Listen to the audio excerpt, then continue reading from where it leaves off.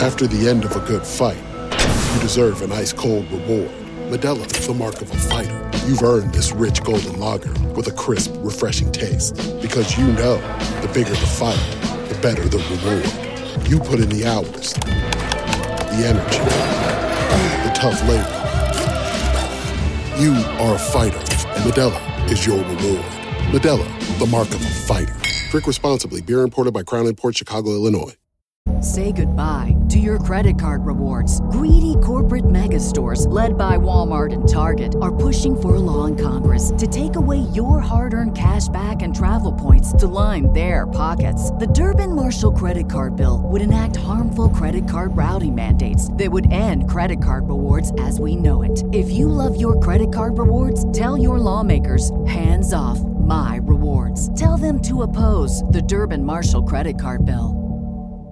Hey everybody, welcome to another Baseball America podcast. I'm Kyle Glazer alongside Matt Eddy. Hello, Kyle. Matt, we're roughly 50 games into the Major League season, just under a third of the season, and I want to talk to you a little bit about some of the early trends we're seeing. We're seeing some teams we expected to contend really run away from the pack, particularly in the American League. On the National League side, we're seeing some teams we expected to contend. None of them would be in the playoffs if they started today, but there's still a lot of time left. Wanted to play a little what's real, what's not with you here.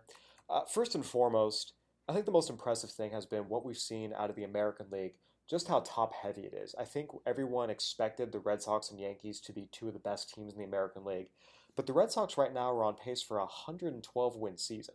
The Yankees right now are on pace for a 109-win season. We know these teams are good.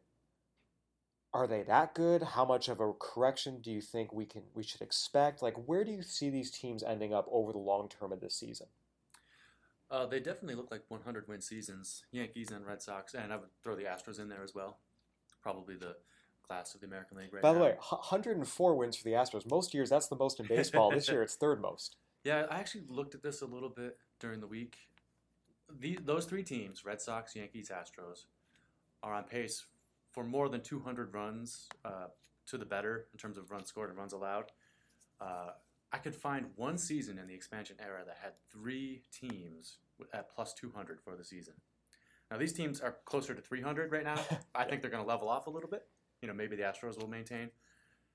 The last time it happened, 1998, an expansion year in which the Braves, Astros, and Yankees did it. And those three teams all won between 102 and 100. The Yankees had that 114 win year. And you mentioned there was expansion teams. The Rays were an expansion team. The Yankees got to beat up on. The Braves were able, even though they weren't in the same division, they got their handful of games against the Diamondbacks. I think what's so interesting to me is you mentioned, the run differential. Like, there is a reality to this. Both these teams, you look at their lineups top to bottom, there's threats 1 to 9. Rotation, particularly in the case of the Astros, it's pretty solid. There is kind of one exception, though, and this is where I wonder which one is real. So the Astros, first in ERA, fifth in runs in the majors, it's real. The Red Sox, second in runs, top 10 in ERA, they're ninth-ish. It's real. The Yankees lead the majors in runs scored, but they're 15th in starters ERA, 12th in ERA overall. And we just saw yesterday they lost a game 12-10. CC Sabathia got hit around. The bullpen has not been as dominant as we've seen in years past. Dellin Betances' issues continue. So it's interesting. I do expect the Red Sox to continue doing what they're doing. I do expect the Astros to continue what they're doing. The Yankees have the resources to go out and make a trade if they need another pitcher. But I kind of think as incredible as their offense is, and we've seen what Gleyber Torres and Miguel Andujar have done as rookies to supplement it, over the course of the season, there are going to be, some rough games like we saw yesterday. They lost 12-10, and especially in the postseason where we saw you took this offense out of Yankee Stadium. It was a very different quality of offense. And I don't know. I mean, how much do you believe in the Yankees pitching and their ability to sustain, even if it's not 109 wins, but 100 wins and really hang with the Red Sox in the American League East Division title race? They have one. I believe they have 100 win talent. Like you said, they do need to address the rotation, and obviously, pitching depth, pitching questions become more acute in the postseason. But during the regular season, to have the number one offense, it goes a long way because, scoring runs is part of the equation of winning. I mean, Sonny Gray, 5.48 ERA.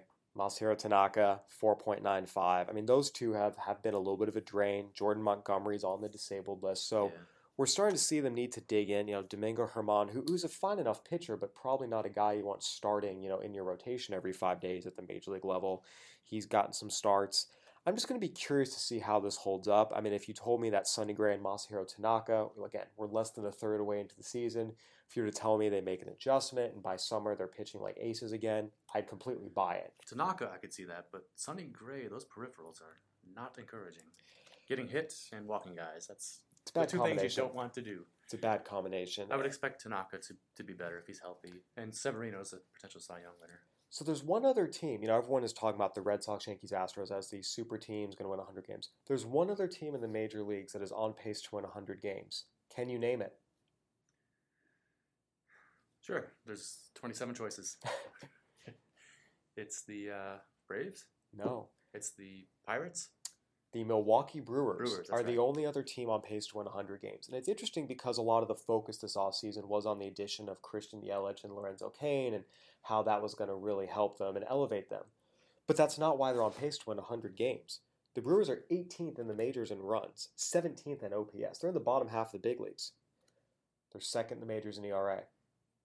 The pitching staff, I feel like a lot of people were discussing it as a weak spot, a team that if they really wanted to contend, they had to address the pitching staff.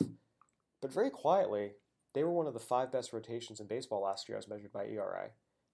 And this year, even with the loss of Jimmy Nelson, the rotation's hanging tough. And oh, by the way, they're now getting a full season of one of the best, relief aces we've seen ever in Josh Hader. It's a good bullpen. So it's been an interesting, thing for me to see, the Brewers have kind of elevated themselves, even with an offense that is not great, into this upper echelon of elite teams. Again, how much do you believe? Bring up that roster. I am encouraged by what I've seen from Jesus Aguilar at first base. I think I'm starting to buy in on him. They still seem a little hesitant to just say outright that he's the first baseman, but his production certainly warrants more playing time, in my opinion. Waiver pickup, and that's one of those deals too where he's in the Indian system, doesn't get the opportunity, but you see this sometimes. GMs go from one team to another, they pick up a player they liked in their old system, give him a chance, and that's what's happened here. He's had a great year. Jonathan Villar's had a bounce-back year. Yelich and Cain have been very productive. Travis Shaw continues to be a great trade for them. So there is, some good things happening in the lineup. But there are weak spots. Orlando Arcia is not hitting. I, for one, have never believed he could hit, and that's kind of been my issue with him. Ryan Braun wasn't hitting great. Now he's on the DL. Same with, Eric Thames gave you some pop, but, he also is on the DL. So I'm not sure you buy into this offense as a juggernaut. I do think it'll end up better than 17th, 18th in the majors, though. Then you look at the staff, it's not sexy, right? Zach Davies is on the DL. He was worse than he was last year. But Chase Anderson, I still think is a better pitcher. He's always outperformed his peripherals, and I think there's something to him. Jhoulys Chacin has been a decent pitcher for a couple years now, even though, again, the peripherals aren't always great. The performance is there. Brent Suter's a perfectly suitable swingman, but again, it's this bullpen. I mean, you're talking about Jeremy Jeffries, Josh Hader, Matt Albers, by the way, and Dan Jennings have been great. That rotation to me screams over its head. I think they're due for a major hit, but maybe they can weather that because they do have Freddie Peralta, Brandon Woodruff, etc. I don't know if those are your saviors, but they do have those as options. Jimmy Nelson might come back at some point. They have the depth, and that's where, again, I think if you look over the course of the long haul, I mean, look, do I take the Yankees rotation over the Brewers rotation? Absolutely. Every day of the week. But the Brewers have more depth. They have more arms they can go down and get down that I trust more. So I think it'll be interesting to see, again, if Davies comes back off the DL and starts pitching well. Again, maybe some of these other guys come up and help supplement. But they're in a tough division. I think. Yeah. What is incredible about this rotation is that what do you think the combined salary on that group is? Very, very little. Very, very little. Not much. Again, I think we've seen a lot of value. And we've seen, shelling out $67 million, $70 million to mid-rotation guys is not always a great bet. Hello, Alex Cobb and Lance Lynn. And the Brewers have been down this road many, many times. Matt Garza, Jeff Suppan. They figured it out that you You can get a 4.4 ERA from a guy and not have to pay him $70 million. Mm-hmm. There are guys you can do that. So I think that to me is going to be one of the interesting storylines, as much as these super teams, is how much the Brewers can keep this up, particularly in a division with the Pirates, with the Cardinals, with the Cubs. Yeah. It's going to be a meat grinder. But, speaking of the NL Central, I think before the season, everyone, pick your favorite magazine, pick your favorite broadcaster, whatever, said, oh yeah, we'll have the Nationals, Dodgers, and Cubs all winning the divisions again.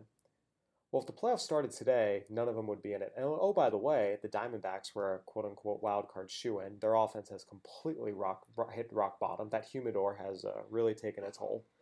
Well, they got swept in New York, too. They're getting swept by everyone recently. 13 out of 14, right? I believe so. Yeah. And the second worst offense in baseball behind only the Marlins. Oh. So, funny enough, right now, the only team that was in the playoffs in the National League last year that would be back in it this year if the season ended today is the Rockies, who the team everyone expected would fall out of it. But their offense is still bad. It is very bad. So I don't want to pat yourself on the back just yet. Oh, I'm not patting myself on the back. There's no reason to pat myself on the back. But I do want to ask the Dodgers, the Nats, and the Cubs. Of those three, which to you is most likely? Do you feel like, when we look up on October 1st, we'll be back in the playoffs? It says we'll be at top of their division, like everyone expected. Oh, the Cubs, easy. They've rediscovered their pitching swagger that they lost last year, and their offense is definitely going to be better than it's been to this point. And they have more position players than they could even play. It's very, very true. It's interesting. They're in fourth place in the Central, but it's 4 games back. You've got Milwaukee, you've got Pittsburgh, you've got St. Louis. The Cubs are performing, 4th in the majors in runs, 4th in ERA. There's just been some close games that haven't gone their way. Yep. It's interesting, though, because, and here's where I'm going to go completely different, and I could look like a fool for saying this, but I'm going to put myself out there, and whatever happens, happens. I still buy on the Dodgers, because here's the thing to me. The Nats are very, very hurt again. Mm-hmm. Bryce Harper is streaky as heck. In case anyone isn't paying attention, he's been pretty terrible the last 20 games. About batting $179 and striking out 4 times as much as he's walking. Mm-hmm. You look at the Cubs, and I think they're the best team of these three. But again, it's a meat grinder. The NL Central, wins are going to be very difficult to come by. I look at the Dodgers, and here's what I see. I see a team, and I've said this on every podcast since I joined here. Justin Turner is the heart and soul of this team. They were not going to be a great team. Whatever else they had, they were not going to be off to a great start with him not in the lineup. Since he's come back into the lineup, guess what? They've been much, much, much better. Clayton Kershaw will be back. They've got more depth coming. Mm-hmm. Losing Corey Seager is crushing. There is no question about it. But I look at this Dodgers team, and I look at the pitching depth. We've seen Walker Buehler come up and be productive. Ross Stripling has emerged as a promising starter like he was as a prospect. You've got more arms on the way, Dennis Santana's of the world. On top of all that, you have a bullpen that was so bad early that it can't help but stabilize a little bit. Kenley Jansen has already seen some improvement. Mm-hmm. So I look at the Dodgers, and I say this is a team that is trending up. They're not, trending down. They're not middle of the road. They're only going to get healthier, Seager aside, which is huge. And you look at the division and who they have to beat. For all the issues they've had, the Rockies are 2 games over 500. They can't hit, and they're in first place. The Diamondbacks, the bottom has completely dropped out. They also cannot hit. The Giants have, we say, well, they've been okay. They've been okay, and they're still 2 games under 500. We know injuries and age are going to be an issue there. Mm-hmm. And the Padres are terrible. So, to me, I look around and I say, the best team of these teams that we're talking about is the Cubs. There's no question about it. But the team with the easiest road back is the Dodgers. Now, the Dodgers might win 84 games and win their division, and the Cubs might win 92 and somehow finish, third and just outside the wild card. But I think at the end of the day, I am going to go on a limb, and I think the Dodgers, they're starting to get their mojo back. A couple of their guys are going to be getting healthier and getting back. That's the team I actually pick. Again, and a big part of it is the quality of the rest of their division. Yeah. I was just picking which which team is the best, I think it's clearly the Cubs. And I would agree regardless of division dynamics. I would agree with that. On the flip side, we talked about the Brewers a little bit, but we do have the, quote-unquote surprise teams, and we did our big rebuilding package before the year, and we've talked about it. Every year there's a team that arrives early. Mm-hmm. We mentioned that the A's, based on their timeline, this would be a year where maybe they started to arrive, and we've seen it a little bit. They're, over 500. They're in the thick of things in the American League. The Braves and Phillies both accelerated a little bit. The Phillies did so, signing Jake Arrieta. The Braves are currently in first place. It's interesting. A lot of the credit is being given to Ozzie Albies and Ronald Acuna. Look, they're both electric players. They both do a lot of good things. Don't they have the best offense in baseball? At one point they did. It's fallen off a little bit. But what's been more interesting to me is actually the pitching dynamic. Last year they were, I wrote about this last week, and this article's still up on baseballamerica.com. But the improvement on their pitching side, in terms of where they ranked in Major League Baseball last year, this year, is a larger jump than their offensive boost. We see, Mike Fultonewicz and Sean Newcomb take jumps. And, it's funny. Everyone keeps crediting Albies and Acuna.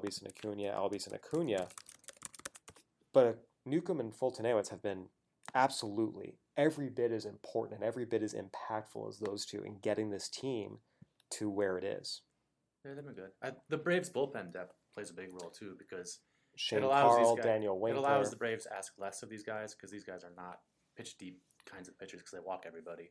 So I think the Braves' bullpen depth and offense really, really are big factors as well. And look, they do lead the National League in runs scored. Nick Markakis is having a great year. Freddie Freeman's having a great year. Even the catching platoon of Kurt Suzuki and Tyler Flowers. So, again, I think it's kind of been a blanket, look what Albies and Acuna have done. And don't get me wrong, these are two young kids who have been dynamic, although Acuna's really scuffled here the last 2 weeks. And Albies is probably the MVP to this point in the season of the league.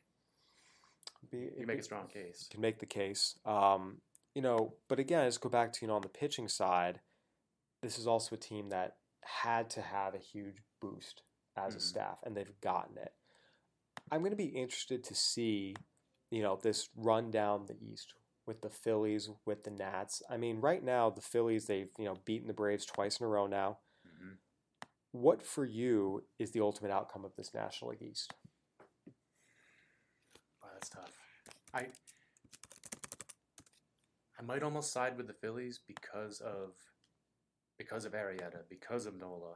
Nick Pivetta looks to be pretty legitimate now. He's had a very, very good year. So I do like the certainty of the veteran starters, veteran loosely on Nola and Pivetta, but they've been the third or fourth year major leaguers now. I do see that as a value. It'll be interesting. I will say, I think what's a reasonable concern is the Phillies still have more offensive holes. Scott Kerringer has not been performing. Nick Williams has not been performing. You go back and look. I mean, Carlos Santana has not been a good free agent signing. Aaron Altair has had a really rough year in the outfield, and Hoskins is even slumping a little bit. So I think for me, when I look at the Braves and I see a more productive offense and a pitching staff that is taking that step forward, to me it is the Braves that would end up out of here. But if the Phillies were to squeak by, and I don't think you could be shocked at this point. However, the Phillies do not have something the Braves have, and that's a reliable bullpen. That is very, very, very true. So there are holes in the Phillies' case. Hector Neris not doing it for you? But this is an interesting pivot point. When you talk about how could the Phillies improve themselves, how could the Dodgers improve themselves? Well, there's an easy answer for that. Trade for Manny Machado. That fills a hole for both teams. You have an Orioles team that has to trade Machado. None of the American League teams are going to really be looking for him. So I think he's going to the National League. And I think those are probably the two best landing spots for him. Be very, very, very interesting to see. Both teams have prospects to trade. That is very, very true. It'd be very interesting to see what kind of package. Because, again, we've seen teams at times do give up multiple top 100 guys for a half season. But we also see times where teams are a little more hesitant to give up that large of a package. So MVP caliber player. Oh, there's no question about it. He's having a fantastic year. When does this guy come on the market? Number one. You'd think sooner rather than later, but with the Orioles, who knows? Just in general, when is a truly MVP? Most of these guys play out their contracts and seek free agent riches, which he's going to get to do anyway. Yeah. Nah, it's going to be an interesting. I think that will be one of the biggest storylines as we move now into this. We're about to approach Memorial Day. That's when stereotypically teams say you know who you are and what moves you have to make after that. But here's the question: we did see Jose Quintana get traded early June last year. How soon before Manny Machado gets traded? I think it could be June, early June. I think it would make a lot of sense. I don't know if that fits with the Orioles' way of thinking, sensible decision making, but it would make a ton of sense because the acquiring team gets him for longer. Therefore, they get more value. Now, we've talked a little bit about both teams have prospects to trade. Who is someone, if you're, say, the Phillies, you do your best not to trade, whether it's a young major leaguer or a prospect? I think you would have to hang on to all your major leaguers. I guess you could consider, who would play shortstop next year if they traded Crawford? I don't know how much trade value he has right now. I mean, in theory, you could say Kingery, but shortstop is not his game, and he's not doing all that great. Right. I mean, to me, look, if you're the Phillies, you hang on to Nola, you hang on to Arrieta. Nola, you hang on to Hoskins, you hang on to Pivetta. There's no question about it. I think you talk about, Kingery's on the affordable deal. You talk about a premier pitching prospect like Sixto Sanchez. You talk about they do have some more pitching depth, whether it's, the Adonis Medinas, the Jojo Romeros. I mean, just where for you is the comfort line? In trading? For trading for a player of Machado's caliber, I would consider all those guys on the table. Agreed. 100% agreed. I think as long as you hang on to your major league, hang on to Hoskins, hang on to Nola, but... Because the beauty of where the Phillies are is all of these guys are young. Even in 5 years, these guys are going to be young for the most part. Odubel Herrera, who's one of their most accomplished players, is 26. Yeah. Yeah, I think this is a fantasy baseball trade, I would offer Moniak, Cornelius Randolph, and Adam Paisley for my Manny Machado. Yep, there you go. That'll do it. Nah, but, look, I mean, you have to give up talent to get talent. If that means Kingery and Sixto and, maybe a couple others in that top 10, I do think you pull the trigger. And if you're the Dodgers, you hold on to Walker Buehler. That's first and foremost. You have to at this point. You need him for your major league pitching staff. It's no longer about being a prospect. But once you get past that, you talk about finding a catcher of Keibert Ruiz's potential is very, very, very, very difficult. I think you certainly do your best to hold on to him. But you're talking about Alex Verdugo, that group of pitchers, that Mitchell White, Yadier Alvarez definitely, Dennis Santana, what's the power hitters like DJ Peters. I think there's most of these guys in this top 10 for the Dodgers for even a half season of Machado. Now, this is not how the Dodgers operate. I'd be skeptical they would give it all up. But again, you hold on to Buehler, no questions asked, and you do your absolute best to hold on to Ruiz. But the rest, I'm okay with it. I think for a player that caliber, yes. Gavin Lux has kind of had an emergent year in the Cal League. It seems like it's hard to separate the Cal League noise, but I think there's some real growth there. There is real growth, but the general consensus from the evaluators I've talked to is you're still talking about a utility player. We talk about the scouting grades, a roll 40 guy. Play some second, play some short, play some third. Probably a big leaguer, but more in that utility role. So I think for the Dodgers, you're going to have to send out, top-level arms. You're going to have to send out, young... I could see Ruiz being a headliner in a trade like this. Because realistically, you're going to need him to catch in the major leagues. I mean, his timetable would dictate that he would be big league ready in 2020. Is he going to be ready to really take a large share of a workload for a team that wants to compete? And that's going to be really dependent on how much he progresses. I think there is no question that he can stick back there, but he's continuing to work. He's still a young kid who's working on some things with his transitions, his footwork, but you do see all the raw abilities there. Yasmani Grandal's had a really good year, but he's, his contract coming up soon. I think Austin Barnes is going to be on the big league roster for a long time. It's just a matter of whether it's your everyday catcher or more that catcher/second baseman role that they've, played around with him in. It'll be interesting, but I do think that if you are the Dodgers and you are serious about winning the World Series this year, knowing that Clayton Kershaw can opt out, knowing that, there's potential, Rich Hill's blister problems are getting worse and worse and worse. Knowing that also, Justin Turner, once he hits the age 33, 34, that's when you start to see a decline. I mean, I think there's a case to be made that this is the Dodgers, It's not their only shot. They've got a lot of young talent to build around moving forward. Mm-hmm. But if the Dodgers want to do it in 2018 and they want, 30 years after 1988, knowing, last time that we 100% have Clayton Kershaw in our rotation with some certainty, Mm-hmm. I think you take the shot. Yeah, and I think it's even been speculated that the Cubs could be a landing spot for Machado. Which is kind of interesting if Addison Russell perhaps is involved. Well, he'd have to be. And I think that's what's going to be interesting to me is exactly how the Cubs play that out because trade Russell, theoretically lose Machado as a free agent. We've talked about the Cubs don't have a lot there in terms of minor league depth. Now, at the major league level, you can move some pieces, make Javier Baez your everyday shortstop and Ian Happ your everyday second baseman. So you can move it around. Yeah, you just have to trust. They have Zobrist, David Boat, breakout AAA player, David Boat. It's true. So there's definitely some options there. I think you just have to have complete faith in Javier Baez's ability to stand at shortstop over the long term. And he probably can, but you just have to really, really believe it. Just, again, there's no guarantee once you sign Manny Machado, he re-signs with you. No, not by any stretch. It's going to be an interesting summer. I think, there's been a lot of talk about the tanking teams, and rightfully so. There's never been more than 2 110-loss teams in the same season since the 1962 expansion. Right now, we're on pace. We're pushing 3, so we might have a record-breaking amount.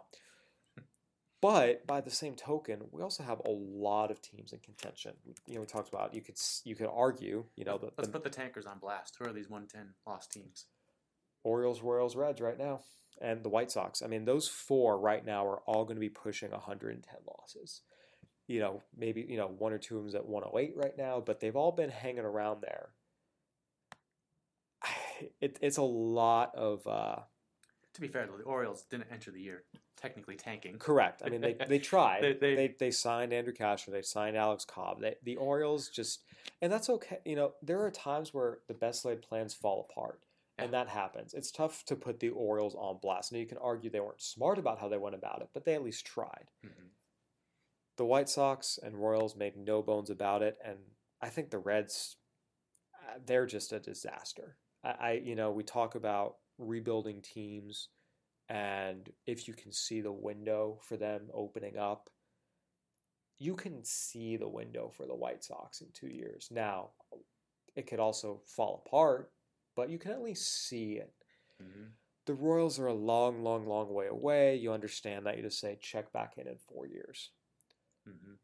The Reds are now in the 5th season of this rebuild. It doesn't look any better than it did 3 years ago. And I wrote about it a little bit when it came out to Louisville. Robert Stevenson and Cody Reed were supposed to be in the... You look at the rotation AAA, Louisville. Robert Stevenson, Cody Reed, Brandon Finnegan. That was supposed to be your Cincinnati rotation. It's your Louisville rotation. Oh, and by the way, they're not pitching that well for Louisville.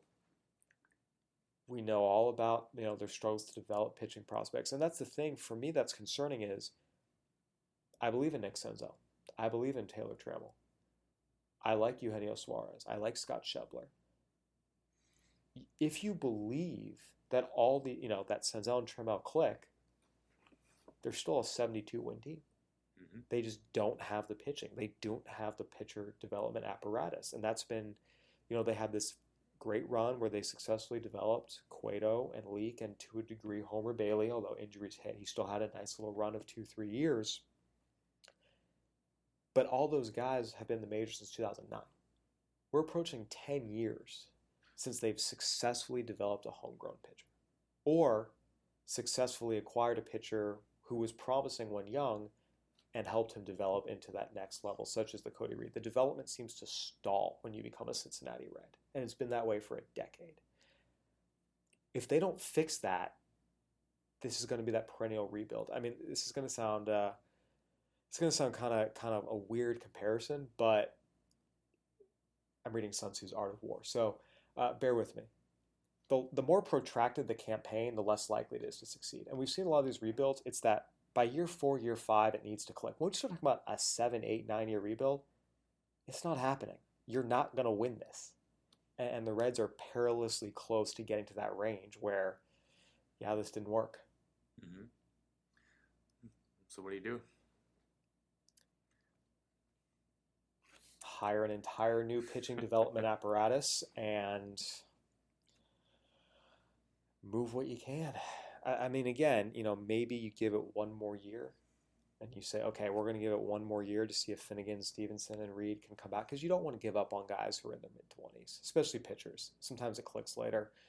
Senzel comes up. You've locked up Suarez. Peraza's been surprisingly okay at short. You have Schebler in the outfield. Votto's still a potential Hall of Famer.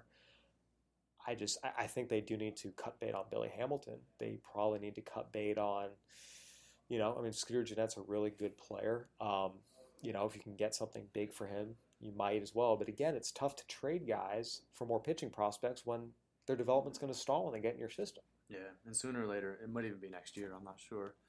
These guys are going to be out of minor league options. And therefore, their minor league development is over. And they'll have to sink or swim in the majors or be lost on waivers. It's a sketchy thought. But, you look at the Reds, you say, okay, sure. Tucker Barnhart, Scooter Gennett, potentially Schebler. There's always a need for left-handed power in the game. Those are all guys, maybe you can move them, get something back for them. You look at Raciel Iglesias, who's on the disabled list now, but again, that kind of, high-octane bullpen arm that can bring you back something good in a trade. But again, it's pretty limited.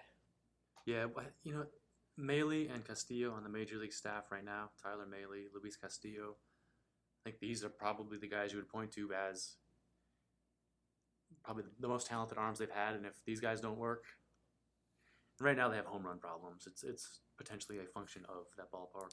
Walk rates are also a little high, though. Yeah, they are. Again, could be nibbling because of the ballpark.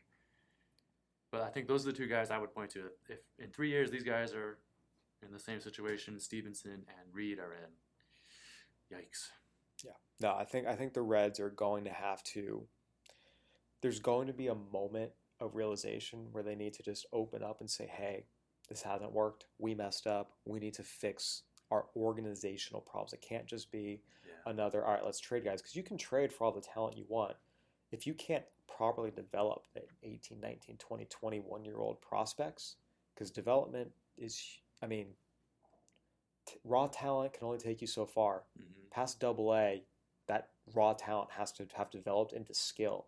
And if you're making an honest appraisal of just the system in general and what they've done, when it comes to pitcher development, they have fallen short of that consistently for, again, going on a decade now. And I think if they need to be open and honest with themselves about that and make the appropriate adjustments. And again, you look at the Central, Cubs aren't going anywhere.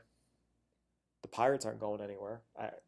Again, we talked about before the season, this was a better team. This was not a rebuilding team. This was a team that had more talent people were giving it credit for. Cardinals are never going to be a tanking team. They're always going to be competitive. And the Brewers are probably here to stay. All these guys are locked up. If you're the Reds, you need a complete fundamental turnaround of everything you're doing. Yeah. Things change quickly in baseball. If the Reds do get on the right track, we were saying the same things about the Brewers 2 or 3 years ago. I don't think all is lost, but they do need to make some fundamental changes. I agree with you about that. And again, if they make the changes, awesome. It's just right now they need to. Something's got to give in Cincinnati. All right, Matt. So before we wrap up, I do want to ask you, what to you has been the most impressive or biggest or most surprising storyline of the first half? Or the first third, I should say. We talked about the super teams in the American League, and I would put the Cubs on the verge of that group as well. One of the most other notable storyline to me is the mediocrity of the Indians. Sitting at 24 and 23 in a pretty weak American League Central. We talked about the Royals and White Sox being not competitive. The Tigers are not very competitive either. The Twins are under 500 at the moment. I would call them mediocre to above average on talent. But the Indians, 2 games in first place, 1 game over 500, and they're really getting production, or they're feeling a acute lack of production pretty much everywhere, but shortstop, second base, the rotation, and Michael Brantley's healthy for the moment. It's interesting. It's almost been stars and scrubs in terms of performance. Jose Ramirez and Francisco Lindor have been MVP caliber. Michael Brantley's franchise players. Michael Brantley's been excellent, again, as healthy. The rotation's been okay. but the bullpen is second worst in baseball. Mm-hmm. Now, I don't think it'll be sandwiched between Miami and Kansas City for long in terms of worst bullpens in baseball, but you're right. You're talking about, Edwin Encarnacion has not been productive. Right. Jason Kipnis has not been productive. Mm-hmm. Maybe these guys will bounce back. These are also players hitting the upper they're getting into the older years of their careers. Right. So you have a bad bullpen and a stars and scrubs offense. It's not a great outcome. And what really concerns me is they can't fix it by calling up minor leaguers or by trading those minor leaguers, because their top prospects are probably at an all-time low in terms of trade value. Francisco Mejia, their number one, is playing left field as much as catcher in AAA, and he's not hitting. And the reports on his catching have never been better than average or fringe. They're getting worse, too. I had a couple scout calls with what's happening in Columbus. Indians fans aren't going to want to hear this, but the exact words were, he can't catch. Mm-hmm. So, what you've heard for a while was scouts, the evaluators inside the organization be like, he can catch, we have faith, but it's never been a definitive. It's been he'll get there, and outside it's been a lot more skeptical. And as he's getting up the minors and pitchers are getting better, it's become more and more apparent that there's some issues there. To be fair, you never hear Major League front office people say, I don't think he can do that thing. We're trying to develop him. The role we're trying to develop him for. But Tristan McKenzie, their number two, has had the dreaded forearm injury all year. Although he is pitching in Arizona. He started his rehab. But okay. Again, anytime you have a top pitching prospect with a forearm strain who's working his way back, it's still, you're right, that scary. That the trade value is not what it's going to be. Bobby Bradley, not hitting particularly well in Double-A. Completely regressed. The league. Completely regressed. Even if you say we don't want to plug these guys into the Major League team, you couldn't really even trade them for anybody right now of significant value. Yu Chang is if you're kind of hoping maybe he's a Ledmus Diaz 2.0, kind of that, decent defender with some homers, but not really an everyday guy. Shane Bieber's a good pitcher, but again, I think that's probably a guy you keep as rotation depth. Right. It'll be interesting. Again. So where are you on the Indians? Oh, they'll win the division, but it might be 82-80. Again, it's tough because, again, there are some injuries. Bradley Zimmer's on the DL. Tyler Naquin's on the DL. Brandon Geyer's on the DL. Not that Brandon Geyer was hitting. Ronnie Chisenhall's on the DL. So there are injuries here. And I'm never going to doubt a team that trots out a rotation of Corey Kluber, Carlos Carrasco, who, by the way, has been one of the more underrated pitchers in the last 3 or 4 years. Trevor Bauer looks like it's finally all clicked. Mike Clevenger's a stud. So you've got those top 4. Yeah. And even though, look, Zach McAllister and Dan Otero have been really, really, really bad. These are good pitchers who will get better. To me, it screams a little bit small sample size. Mm-hmm. For Andrew Miller had a bad run a little while ago, and his walk rate's still high. He's also striking out 15 per 9 with a 2.6 ERA. I think these guys will get better, and the Indians will be good enough to win this division. Now, if I'm trotting their lineup out with 4 or 5 holes in it against Chris Sale in the ALDS or the Astros rotation in the ALDS, you're going to get swept. So, again, you're really banking on 31-year-old Yonder Alonso, 31-year-old Jason Kipnis, 35-year-old Edwin Encarnacion, all kind of finding a fountain of youth here in the second half, and we know that generally isn't what happens.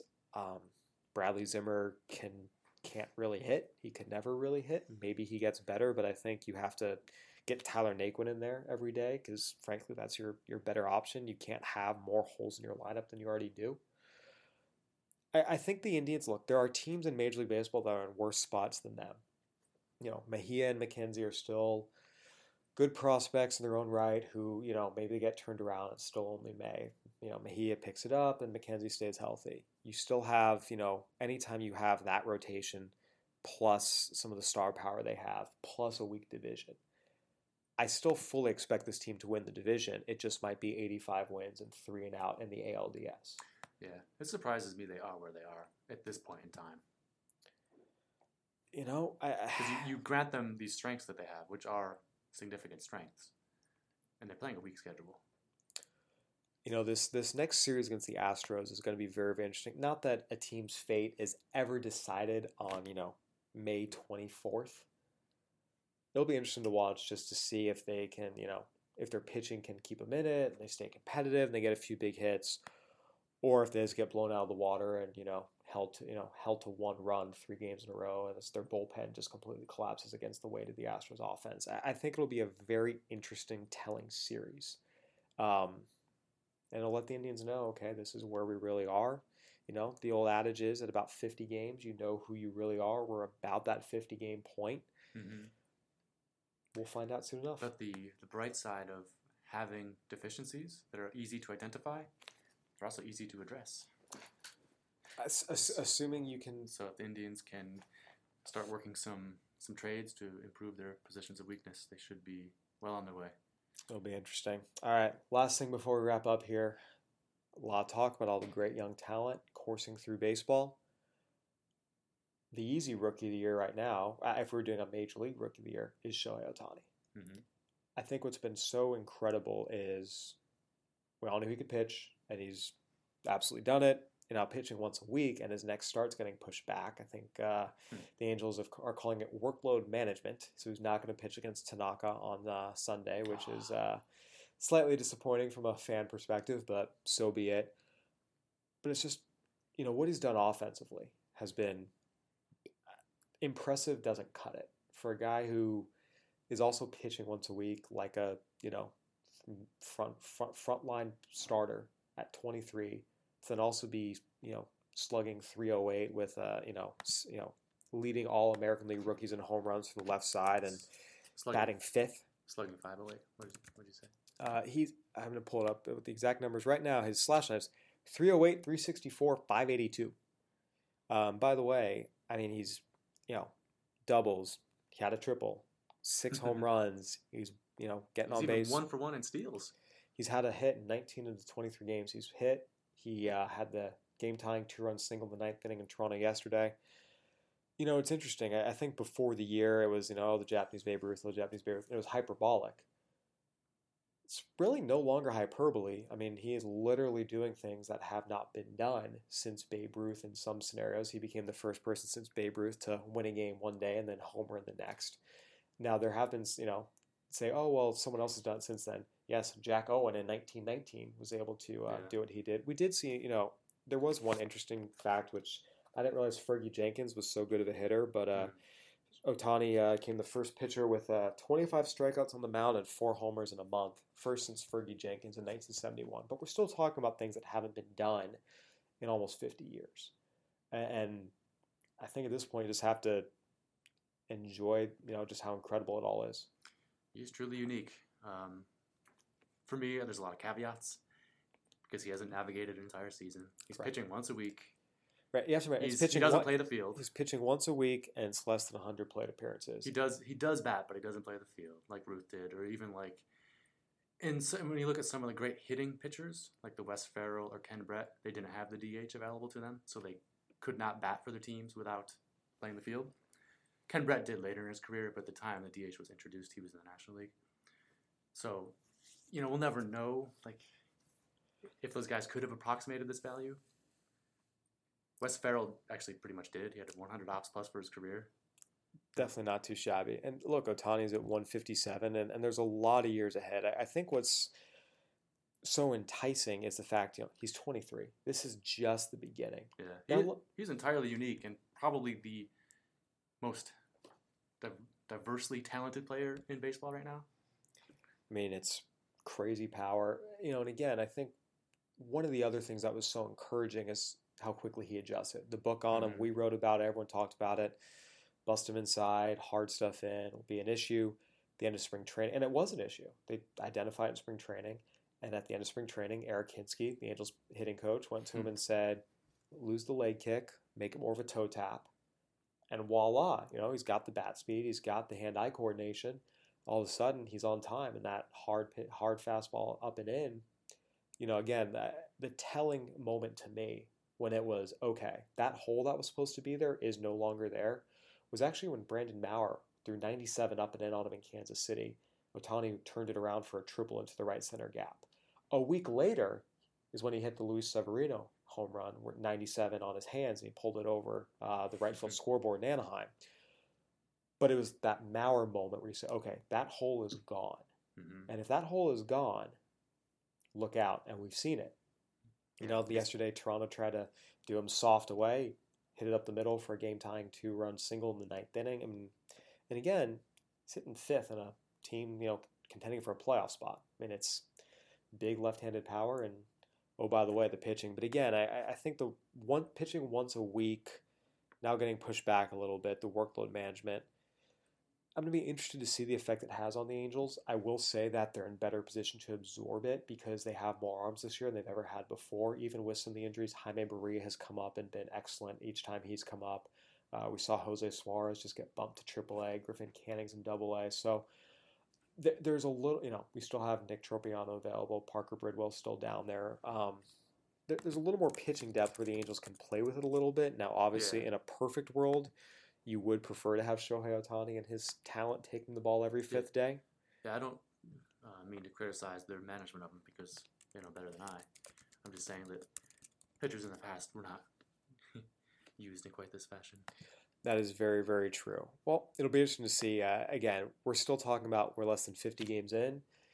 A lot of baseball's left to be played, but I think there's been a lot of excitement early from, the super teams to we have both the race for 110 wins and the race for 110 losses on both sides of the spectrum for multiple teams. We've got a guy doing things we haven't seen in baseball for a long time in Shohei Ohtani. We've got really tight races already in the NL Central, the NL East.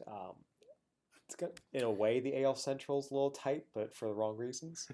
And the AL West, by the way, the Mariners are on pace to win 98 games. Wow. So here's a question for you.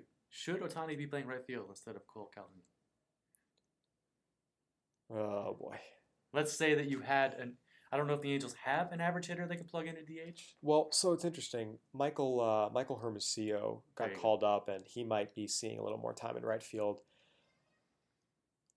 In a perfect fantasy world where there's no fatigue and there's no issues with that, then yeah, sure.